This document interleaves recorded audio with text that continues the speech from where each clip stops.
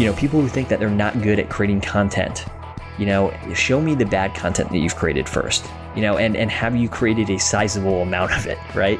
If you don't think you're a good writer, show me 50,000 words, as Seth Godin says, and then maybe I'll tell you you're not a good writer. But chances are, if you made it a discipline to write enough, it turns out that you're actually a pretty good writer. Sick of being upsold at gyms? My guy, you're currently a base member? For $90 more, I can upgrade you to our Shred membership. For $130 more, you'll be a Swole member. And for just $300 more, you'll reach Sweat Platinum. At Planet Fitness, you'll get energy without the upsell. Never pushy, always free fitness training and equipment for every workout. It's fitness that fits your budget. Join Planet Fitness for just $1 down and $10 a month. Cancel anytime. Deal ends Friday, May 10th. See Home Club for details. Welcome to the Brands That Book Show, where we help creative service-based businesses build their brands and find more clients. I'm your host, Davey Jones. This week on the podcast, Vanessa and I are continuing the discussion around content marketing. Specifically, we're trying to answer the question, how can we get the most out of our content marketing efforts? But before we get to the episode, we have an exciting announcement. We're going to start experimenting with some live episodes of the Brands That Book Show. No worries, this will not affect the podcast format. Each episode will still be edited and released as it has been for the last 60 plus episodes. This is simply an opportunity for those who are interested to get access to some bonus content. You'll be able to see the behind the scenes of an interview. You'll be able to catch some of the pre and post episode banter that we usually cut out. And you'll have an opportunity to ask your own questions in real time. So more details on this to come soon. For updates, check the Davey and Krista Facebook page.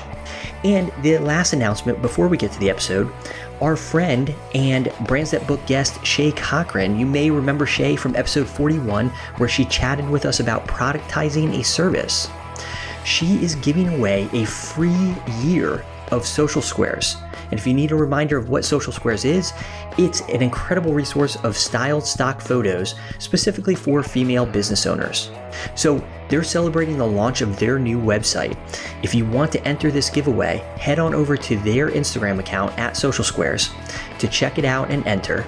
You need to do so quickly though, because this giveaway ends on October 24th. So check out her episode of Brands That Book, head on over to the Social Squares Instagram to enter their giveaway. And that's enough of the announcements. Let's get to the episode. All right, Vanessa Kynes, Pinterest extraordinaire, Pinterest marketing wizard, back with me on the Brands That Book podcast. Welcome. Hey, content conversion strategist. I feel, see, that's a problem, right? It's because it's very clear what you do, but then, what I do. It's like content conversion, but we're talking more about content today. I'm excited about this conversation. We're going to talk about ways to get more out of your content marketing efforts. One of the big issues that I see is that it takes a long time to develop content. That's why maybe some people just don't. Other people take a ton of effort to develop something awesome, and then they don't get as much out of it as they could. So we're going to talk all about that.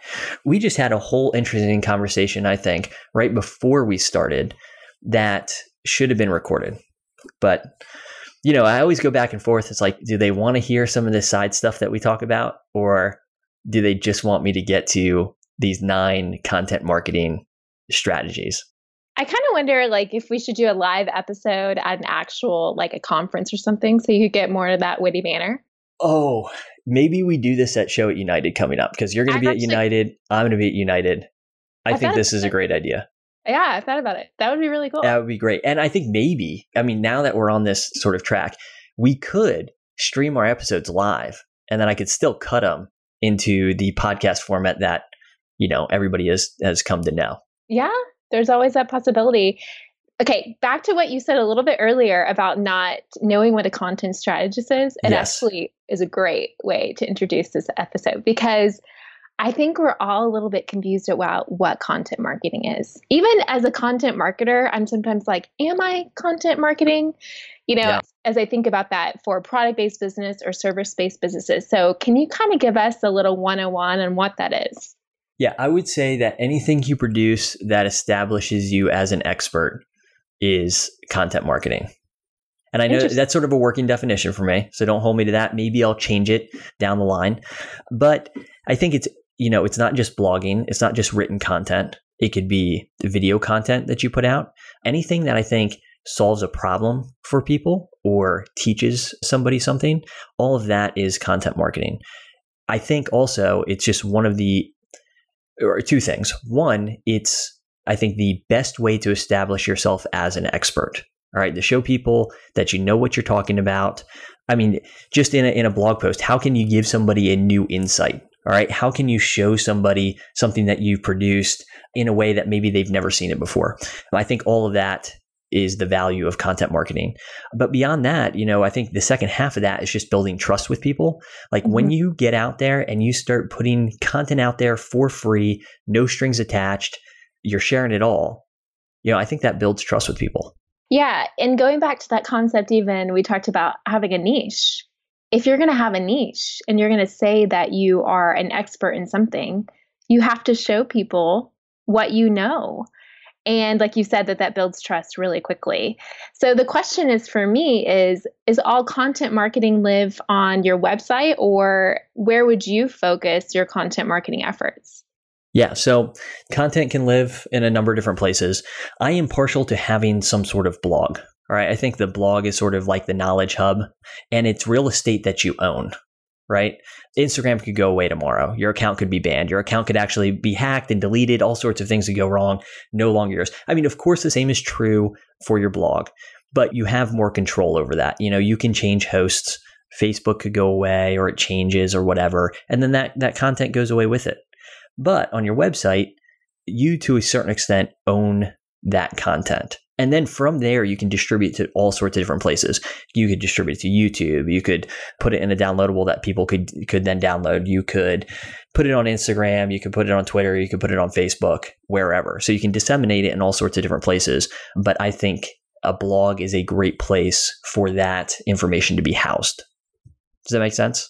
Yeah, totally. One of the funny things I'm thinking about as we were talking about United is, and it's related to blogging. So Jasmine Star, she's always a big star. J-Star. Yeah. Yep. I've never met her before. I'm hoping to meet her. But what's really funny is I started reading blogs really early on. We were living in the UK at the time. And, we didn't have social media in the way that it acts now. And I was actually reading her blog, and she probably blogged daily. And so in my mind, even her blog created this place for me to really see her for who she is. And obviously her business has evolved quite a bit. She was doing photography then. But blogging has changed a lot in the last decade, but it hasn't died. And I think you've pointed out a lot of those great reasons for just having that hub and having that control over what the person does when they land on your website. So I love that. I just don't believe that blogging is dead or anywhere near dead. Yeah, what do you totally think? Agree.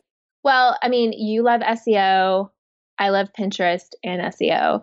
And so for blogging, I mean, obviously you would say this, I think this is what you would say, is that individual pages are what rank. And so by having individual pages that we can create blog posts out of, we can rank for all these different keywords to really optimize our search. Agree? Yeah, I agree. I would disagree that my relationship with SEO is not one of love, I don't think. Okay. Necessity?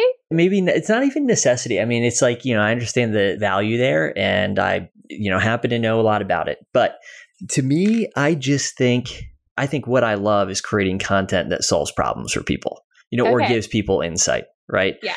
I think the byproduct of that is that Google and Pinterest too rewards that, right? Okay. So but my relationship with SEO is complicated.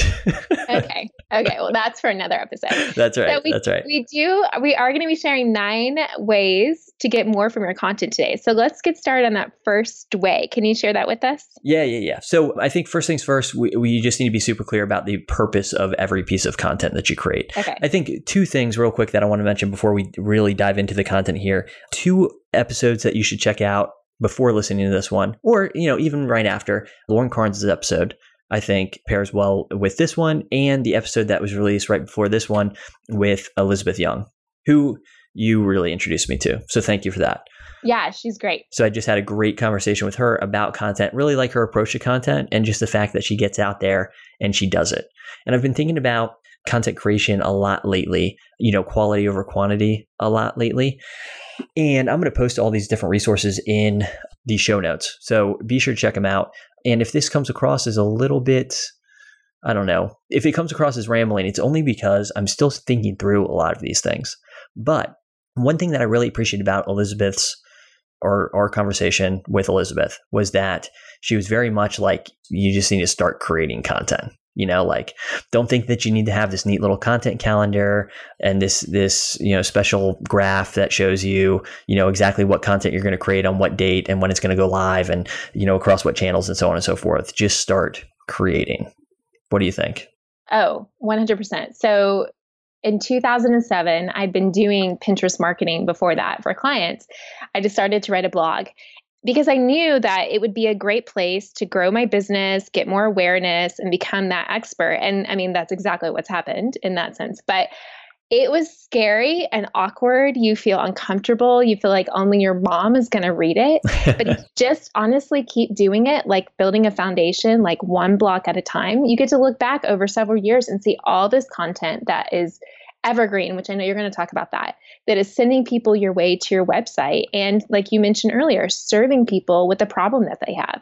So I think you honestly just need to get started. I often tell people that blogging is like exercising. You don't run the full mile the first time. You have to kind of train up for it. And it gets easier and easier the more that you do it. And that's why I wanted to bring up this point, was because I think when people hear it, that they have to be super purposeful. All right. And I think that's true. Like, you got to understand why am I writing this? What's the point? Or why am I creating this video? And again, I'm going to talk about blogging a lot because I'm partial to blogging, but this could be, any piece of content, video, podcast, or writing. But when they hear you have to be super purposeful, then I think people sometimes pause in that moment and they're like, I don't really know. And then they go back and forth and then they never write anything. I mean, how many blog posts have you written that you look back on now and you cringe just a little? Yeah. Well, and or maybe none for you. That was not the answer that I was expecting. For me, I guess I'll speak from my experience. There's definitely stuff that I look back on. I mean, and I've been blogging for years and years now. And I look back on it and I'm like, you know what? I think a little bit differently than I did in that post, or I know a little bit more than I did in that post. But the beauty of it is that you can do kind of what we're doing today. I mean, this episode is largely based on a blog post that I wrote maybe 2 years ago now. Yeah. And we purposed it recently too. And hopefully improved upon it. Yeah. No, I think about that a lot actually. And we're going to get into this, but I do sometimes come across old blog posts that I kind of rework and redesign a little bit, add some graphics into it, point different ways. And they do sometimes make me cringe, but I look upon them fondly because that's where I got started. And I needed to go through that motion to be able to be where I am now. So you just kind of need to get started today, and that you can look back and think, look how far I've come, even with my blog.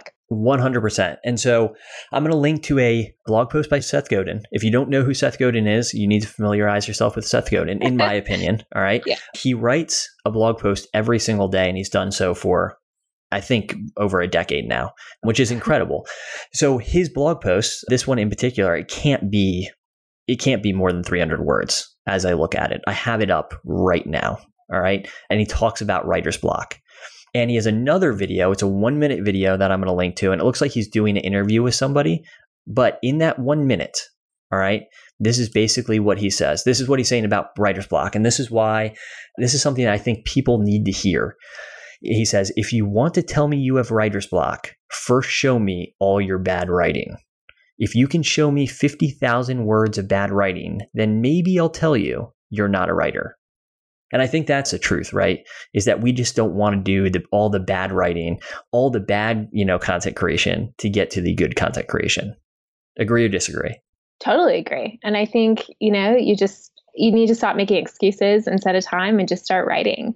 But I think there are a lot of tips that you could give people, like, for example, what to write about. Like, if you're a wedding photographer, you have all the content in front of you. You just need to pull it together and pull together that real wedding example.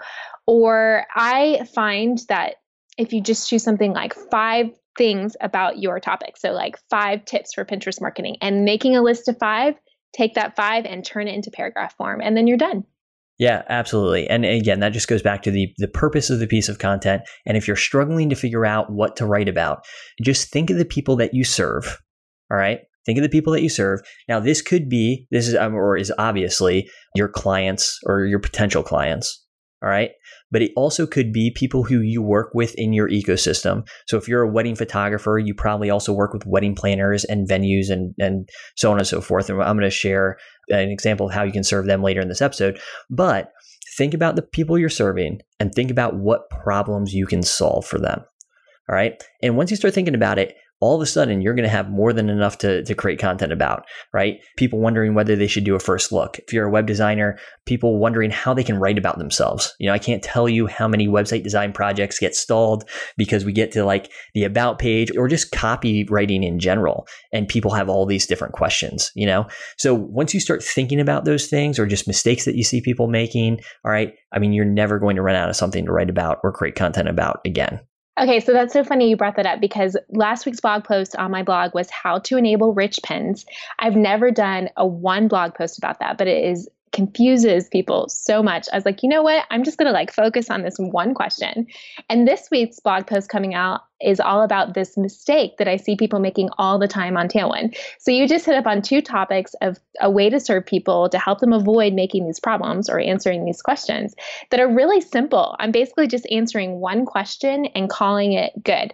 So I love that. And I honestly get the most feedback about things like that because I really deliver content for someone who can just go ahead and solve the problem now. And there's no magical number there. If it takes you 200 words to solve that problem, great. If it takes you 1,500 words to solve that problem, great. If it's a 5-minute video, great. If it's a 30-minute video, great. And this is the question that I got always as an English teacher from students. How long does it have to be? It's as long as it takes you to answer the question or write the story or whatever it is, that's how long it takes you. There is nothing magical about 300 words. Everybody sees the Yoast box and, because generally, right, in general, all things equal, a longer post should have more quality content in it, right? So, in general, longer posts, and there's so many nuances here and caveats, should, quote unquote, rank better. And again, I hesitate even putting it that way, but valuable content, what you should focus on creating valuable, purposeful content. All right. And if that takes you 250 words, that is spectacular. And the last thing I want to mention on, this topic of purposeful content, don't look at what other people are doing. Don't let it be a distraction. It's helpful maybe in researching a given topic once you've chosen that topic. Yeah. Okay. If you're going to write on a certain topic, maybe you want to know what others are saying about that topic. But if you are a photographer and you're serving, clients who are interested, if the people who are paying your bills are hiring you for photography, but another photographer in your area or another service provider in your area is also educating other photographers, you don't want to write about the same thing as them. Just because they're writing about education doesn't mean you have to write about education too. And I think we get sidetracked because we see these Instagram posts or we see these blog posts that all of a sudden maybe they go viral or they get a ton of engagement. But ask who they're getting engagement from. Is that post getting engagement from people who are going to pay bills? All right. If they're not, then maybe you shouldn't spend your time there. I'm not saying that there's no room for personal stuff. That's not what I'm saying. But don't let yourself get distracted by what other people are doing. Yeah, 100%. Totally agree. All right. You've been agreeing with me a lot lately. I just want to throw it out there. I've placed no limits on where Vanessa can disagree with me. We think alike. We do. It's working so far, but I'm going to work hard now to try to something I disagree with. Don't work too hard. Yeah. So point number 2 is we've created this content and it lives on our blog. Are we done once we hit publish? No. And you know that. Okay. You're setting me up. Just so everybody knows, she's setting me up for this. No, you want to share your content for as long as it's relevant. And again, this might seem like, and it to a certain extent is low-hanging fruit when it comes to our topic, but so many people, and this is, I think, especially true with things that have a date associated with it. So if you are an event professional and you're working, on whatever event on a certain date and you blog about it, I think we have a tendency to think, oh, that's an old event. But if that still represents the work that you want to be doing and work that you're proud of, you should be sharing it for years and years and years and years and years. Yeah, for sure. So can you define, like, is that what you would define as evergreen content? Like the work that you love and the type of bride or groom that you want to attract because of the work that you showed? Yeah, it's content that remains relevant for long periods of time. Now, this content, you might need to go back and update it. All right. And again, this is especially true for content like this. Like the content we're sharing today, this blog post is a little bit old. I'm definitely going to update it in some ways. However, that content is still good today as it was 2 years ago. It is beneficial for me to republish that content, not at a different link or anything like that. I don't want to change up where this content is located, but I will publish it so it shows up at the top of my blog when this podcast episode comes out. Yeah. I have done this many times with old blog posts that still get a lot of traffic and clean them up, and then almost immediately, and create new graphics, of course, on Pinterest. And then I'll see like a resurgence in traffic to those posts. And it probably takes you a fraction of the time to clean up that post as it did to write it initially. Totally. Yeah. One little caveat is, and we totally need to do an episode on Google Analytics, but if you know, I have some goals set up. So one of my goals is to get people to my landing page for my email list, right? And if you know that a particular blog post is leading to the goal of maybe signing up for your service or an inquiry, and you know that it's doing well, then you can make sure that you pay attention to that post and keep it updated as your business goes along, because it's driving a lot of your interest in inquiry and business. So you want to make sure you know which post those are so that you keep it updated. I 100% agree. We do need to do that episode on Google Analytics and how to do this kind of stuff. Vanessa asks every week, and I always say, I just need to sit down and organize my thoughts. So one day it will come, I promise. But this is true, again, even for you wedding professionals out there. I mean, if it's still work that you're proud of, continue sharing it. All right. So share that content. You'll see Krista, I think, does a really good job of this. Krista, it's just kind of part of the rhythm of her sharing on Instagram is you'll see in stories in particular, she'll share, hey, here are some of our favorite podcast episodes, or here are some of our most read blog posts. And every once in a while, you'll see stuff there. I mean, on a weekly basis, she does that. And, guess what happens? I mean, people go and they read them, right? But when that content isn't at the top of your blog, it can be really difficult for people to find it unless they're finding it organically through something like search. Yeah, totally agree. Yeah. This is the third tip that we want to talk about here. One of my favorite tips. All right. Using excerpts of old content to create new content. Okay. You're going to have to explain to me what that means. All right. So a few different examples that we could come up with. One, we have a bunch of blog posts on the Davey and Krista blog about pricing. Okay.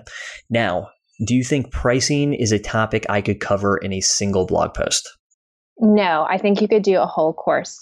Yeah, I think you could, and we could write about it for, an infinite amount of time.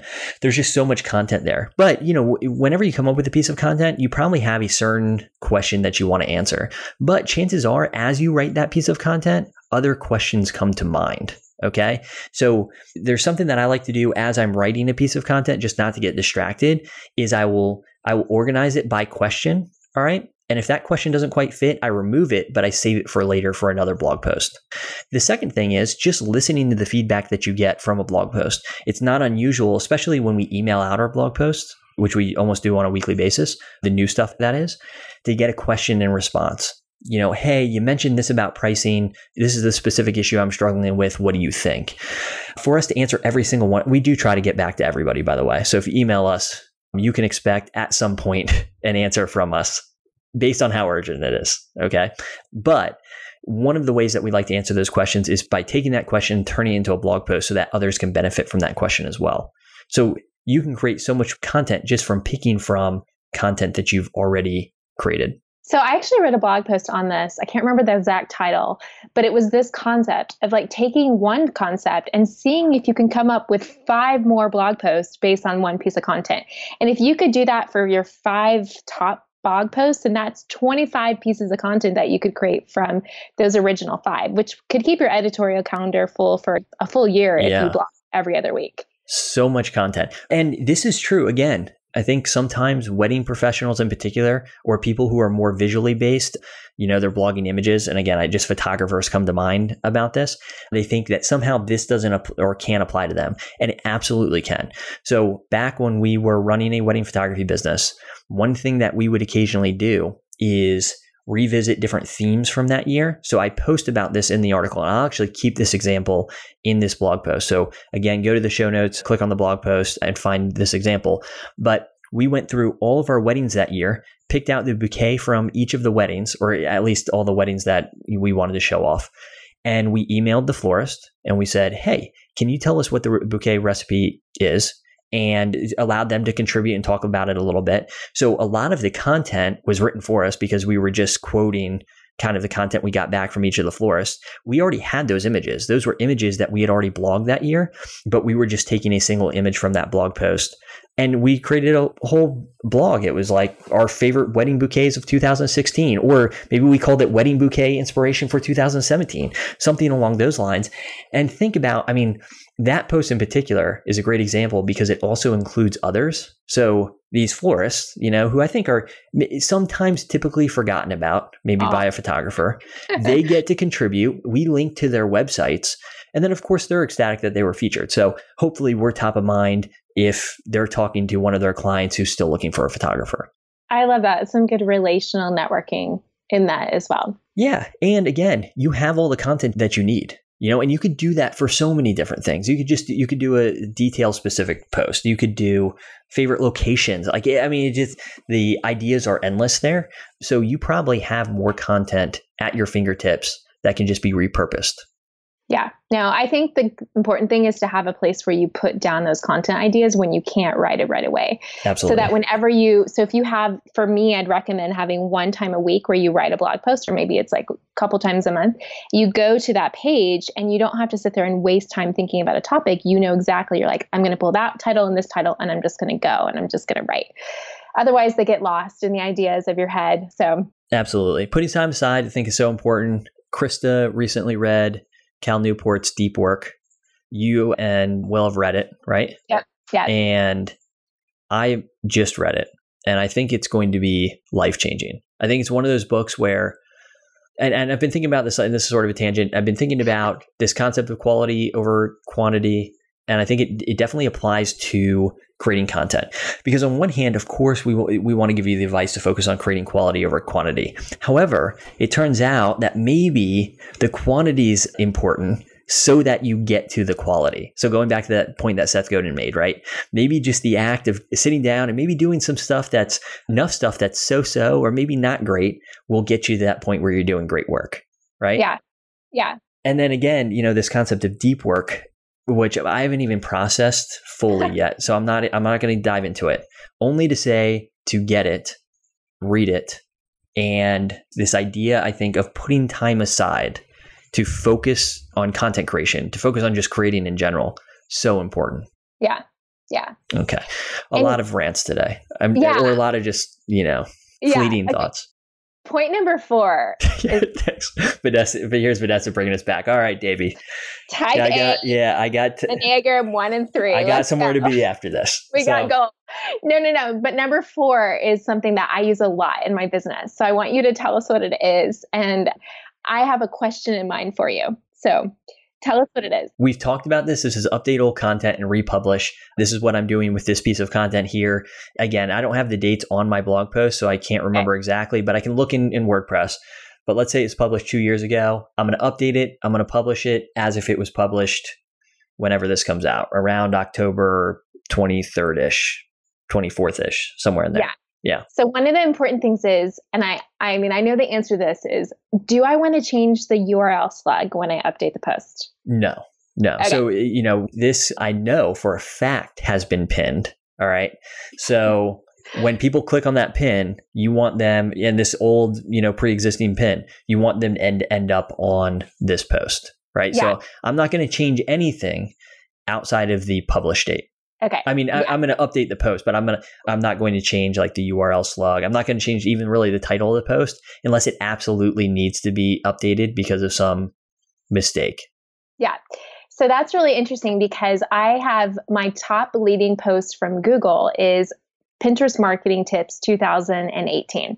And I noticed this in 2018. And I thought, no one's going to be searching for this come January 2019 because it's now 2019.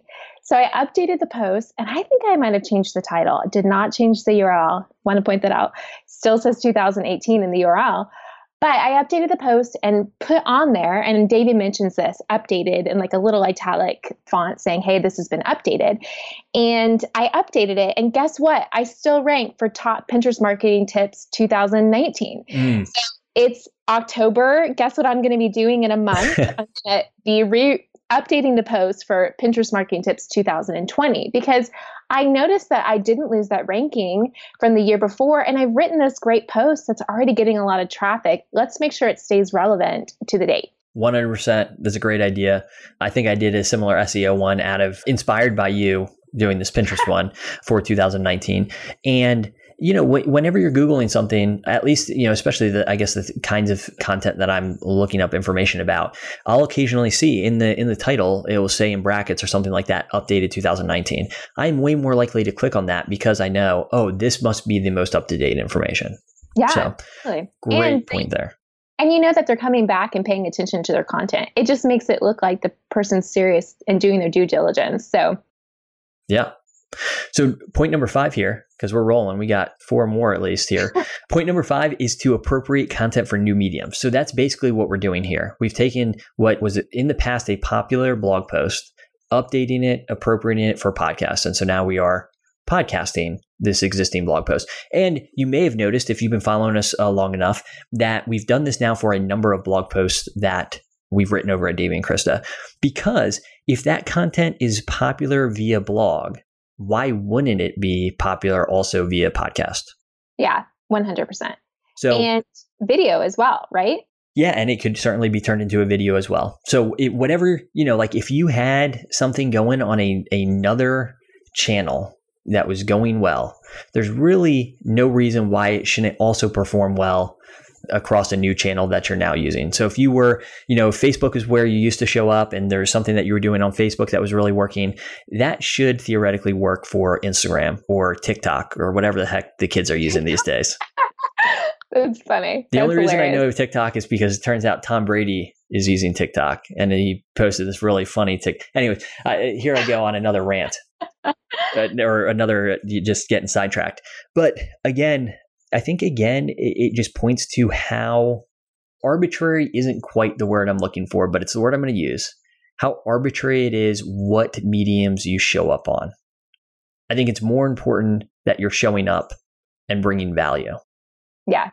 And if it brought value in a blog post, then it's going to bring value in an Instagram story. Exactly. And a video as well. And I think we get so overwhelmed with all of the different places. TikTok is a thing now. It exists. It's growing rapidly, apparently. And doing I think it's easy to get stressed out and say, oh my gosh, now I have to show up on TikTok. What's my TikTok strategy going to be or whatever, whatever the channel is, Snapchat. I mean, there are just so many different places to show up. And I think if you look at people who are killing it in their industry, they're not necessarily showing up everywhere. Yeah. They show up in a handful of places and they show up there intentionally. Yeah. And show up where it feels good to you, where your people are listening, obviously. But again, we talked about this at the beginning of the episode. You still need some of that content to live on your website. Don't keep it all off on different channels because it could be gone. You could lose your audience. You still need them to come back to your website for a lot of important reasons. Booking, maybe Facebook Pixel if you're running ads.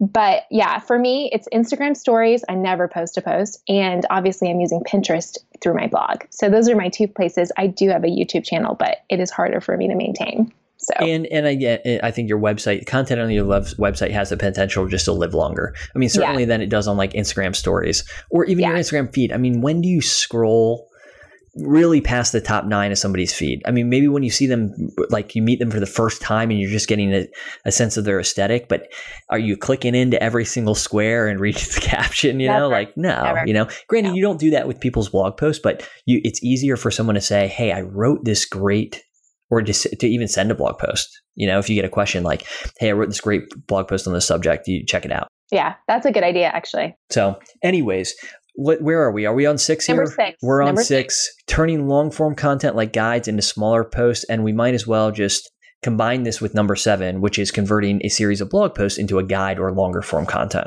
Yeah. So when I first started blogging, this made me think of this. I think I wrote too much in my blog posts. So I mentioned how I wrote a whole blog post recently on how to enable rich pins. Mm-hmm. And that itself was a great blog post. And obviously, I don't need 9 points. This particular one has 9 points, but I don't need 9 different things about Pinterest, because honestly, that might be too much. That might be too large of a meal for someone to digest. So I found that actually taking one of those 9 points and making a podcast for each one of those makes it easier for people to snack on ideas and to really learn and to be able to take action on them. Do you agree? Yeah, 100%. I think a blog post can be too long. I definitely err in that direction. It's not unusual for me to write a blog post that's over 1,500 words. And I do occasionally wonder, okay, how many people are making it to the end? Like how many people are reading the entire thing? I think there's probably a lot of people who skim them. But to be honest, writing for me it's definitely for who I'm writing for, but it's at least in part for me, because it helps me figure things out, really. Yeah. So part of it is just, if you see a 1,500 word blog post, it was probably 2,000 at least at one point, But I think a lot of people do this really successfully. They take, especially when they want to come up with some sort of guide or downloadable, but they're not really sure what direction they should take it. They write a series of smaller posts, and then they're able to get feedback along the way, kind of see what people are interested in and let it grow organically, so to speak. And then they take those smaller posts and they put it into a guide that people can download. And this is great for people. I think some people hesitate to doing this because they think, oh, well, this is just like available for nothing at my blog. So I don't feel comfortable asking people's email addresses. One, like you're just asking for their email address. You're not even asking for money. But think about books. Michael Hyatt comes to mind. I've read a bunch of Michael Hyatt's books. I bet I can learn everything that I've learned in one of his books by just reading his blog posts. Yeah. But his blog post, his book is still super valuable, because what it does is it's basically, his best curated, blog posts on a subject together in book format. Right. Yeah. So I still am glad to pay for a book from him on a topic that I'm interested in, because then I don't have to go digging and rummaging around his blog or his YouTube channel or his podcast or whatever. This is so funny, because I think blogging's been around long enough for us to see that there have been people outside of the service industry who, let's just say, Pioneer Woman. I don't know. Do you know who Pioneer Woman is? I don't. Okay. So she is a blogger. She's a really early blogger and did a lot of recipes and things like that. And so what she ended up doing was taking all of her blog posts and the images she took to them and turned them into a book. And that book became really popular and she made a lot of money on that. There have been other bloggers who've done the same thing. And I had that initial thought, even as I was creating my course, hey, a lot of this information can be found on my YouTube page, on my blog. But the truth is like you mentioned, what they're paying for, you obviously add value to it when you create the course. What they're paying for is the organization, maybe the worksheets that go with it, the easy access for someone to process it step by step versus having to, like you mentioned, dig around, go on a shiny object syndrome, get lost and give up and walk away. 100%. And, often with a course, a little bit of time with you, so to speak, probably comes with that, or at least access to a community where, they have a line in which to ask you questions. But all of that, that I think is really the value in the course. That's why, sometimes after I'm done speaking and giving away content for free, people are like, hey, do you have a course that really, gets at, some of this even more? But yeah, so 100% agree. Don't think that there's anything I have to add to that.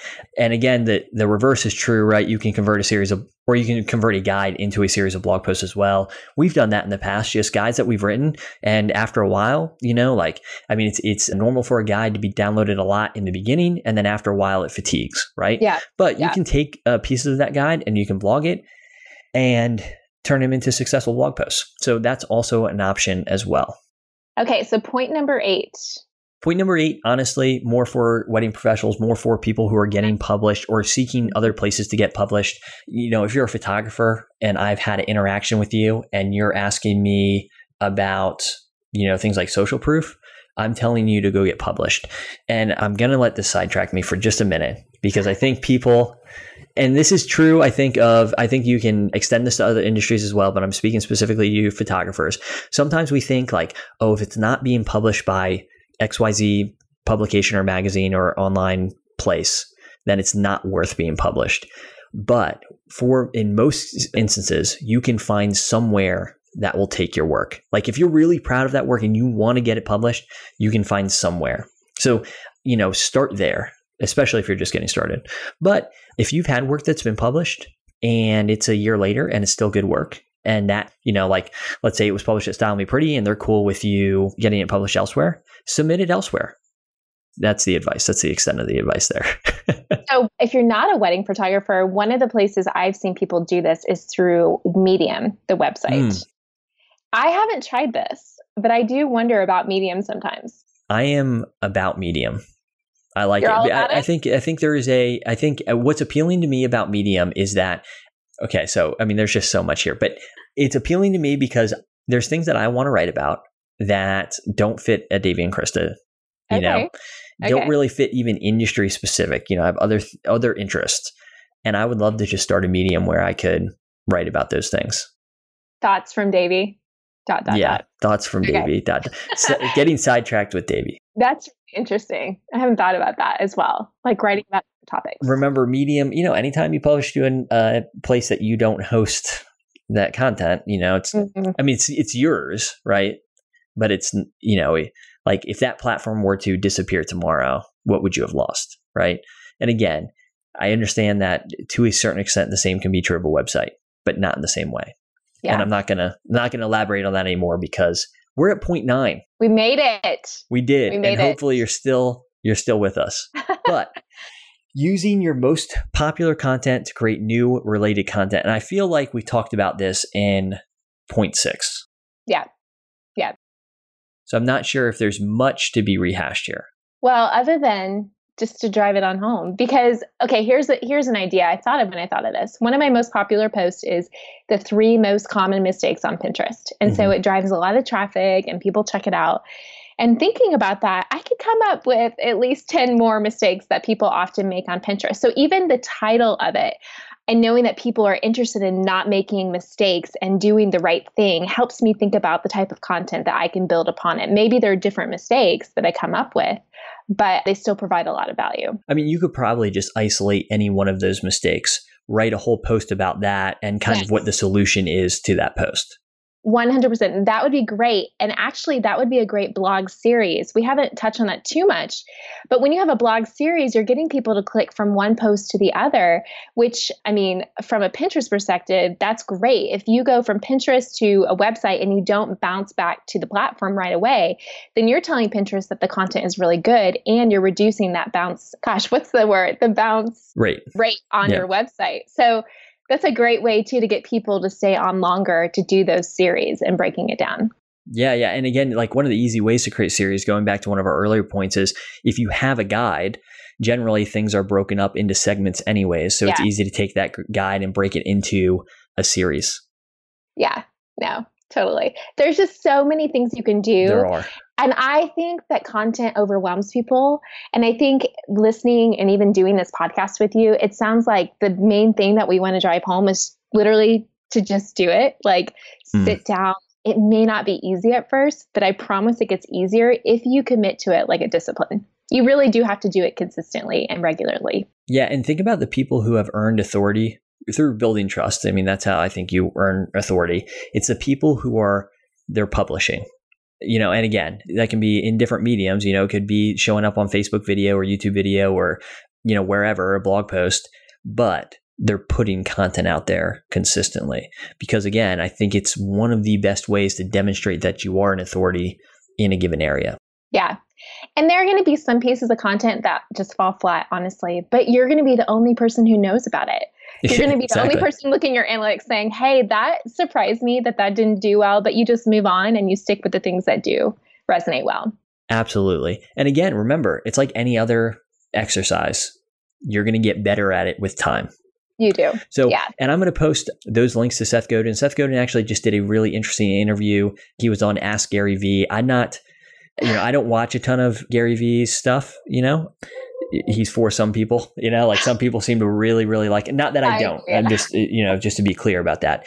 But I came across this because I follow Seth Godin, and I thought that was a fascinating interview. So I'm going to put that into the show notes. I'm going to put this stuff on writer's block too, because I think it's very challenging. I think that's, people who think that they're not good at creating content, show me the bad content that you've created first. And have you created a sizable amount of it, right?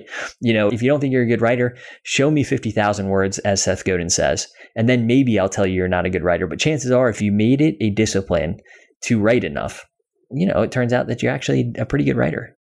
Yeah, and you're not publishing New York Times best books. Like, your writing style doesn't even have to be, it just needs to be you, right? Like, just be yourself. My writing, my blog post writing, it's nothing exciting. Like, I mean, my husband is an author. Like, sometimes he's like, well, that's an interesting way to phrase it. But you know what? Sometimes it gets the point across. And because really, your husband is literally a published author. He is literally a published author. But I am not. And I know that's not necessarily my strength, but my strength is, or at least my desire is to be able to communicate content and value and to help problem solve. And so that's what I focus on. That's my purpose and what I'm doing. And it's not to get picked up by, a book series in the future. So remember what you're doing and who you're speaking to. Yeah. Well, I wouldn't turn this down. I will put it in air quotes, because I'm sure we'll talk about stuff right after this, but it will be enough that somebody feels like if they're ready to turn off this episode, this is a good place to turn it off. It's from Seth Godin's post that I'm sharing in the show notes. And he says, consider the alternative to writer's block, the drip, a post day after day, week after week, 400 times a year, 4,000 times a decade. When you commit to writing regularly, the stakes for each thing you write go down. I spent an hour rereading Gary Larson's magical collection, and the amazing truth is that not every cartoon he did was brilliant, but enough of them were that he left his mark. Been thinking a lot about that lately. Just the sheer quantity of work that some of my favorite authors, just some of my favorite people that I follow, have produced. Not necessarily all equal, but there's definitely things that stand out about certain works that they've written, let's say. And I wonder, would they stand out? Would they have gotten to that work if they didn't publish everything in between? It's the question of the day. That's a good one. But hey, listen, if you're interested in live podcast episodes, you need to message Vanessa or me. All right. And we will make it happen. Maybe we'll do one like next week. Give it a little trial. Stream it live. And then Show It United. We'll have to figure out how we'll do that live. Probably the same way we would do, like, we're not in the same location recording this. You guys can't see this because it's all audio. But Vanessa's down in Birmingham. I'm up in Annapolis. So we'll have to figure that out. So if you're interested in that, drop us a comment and let us know. And that's it. That's all I got. We got some stuff to talk about, though, coming up here towards the end of the year. So I've been doing a lot of thinking lately. It's never good. Krista doesn't like it when I do a lot of thinking. That's hilarious. But a couple books, and this is just bonus for somebody that poor soul who's still listening. All right, and I know you have to get somewhere. Reading a book called Give and Take by Adam Grant, and I'm not done, but I have a feeling that it's going to be a top 3 once I'm done. Who knows? It could be a letdown, but I think it's going to be a top 3. So Give and Take. If Adam it's in your Grant. Top 3, it makes me want to read it as well. I want to say Deep Work is a top 3. Yeah. It's good. So anyways, that's it for today. Again, as always, we want to hear from you. So if there's something that you would like Vanessa and I to chat about, and if you want me to move forward and actually, sit down and outline some of my thoughts about Google Analytics, I guess I will. But if there's something else that you're dying to hear us talk about, drop us a DM so that we know. And who knows, maybe in the next couple of weeks, you'll see us live. Thanks, Vanessa. Thanks. Thanks for tuning in to the Brands That Book Show. If you enjoyed this episode, please consider subscribing and leaving a review in iTunes. For show notes and other resources, head on over to daveyandkrista.com.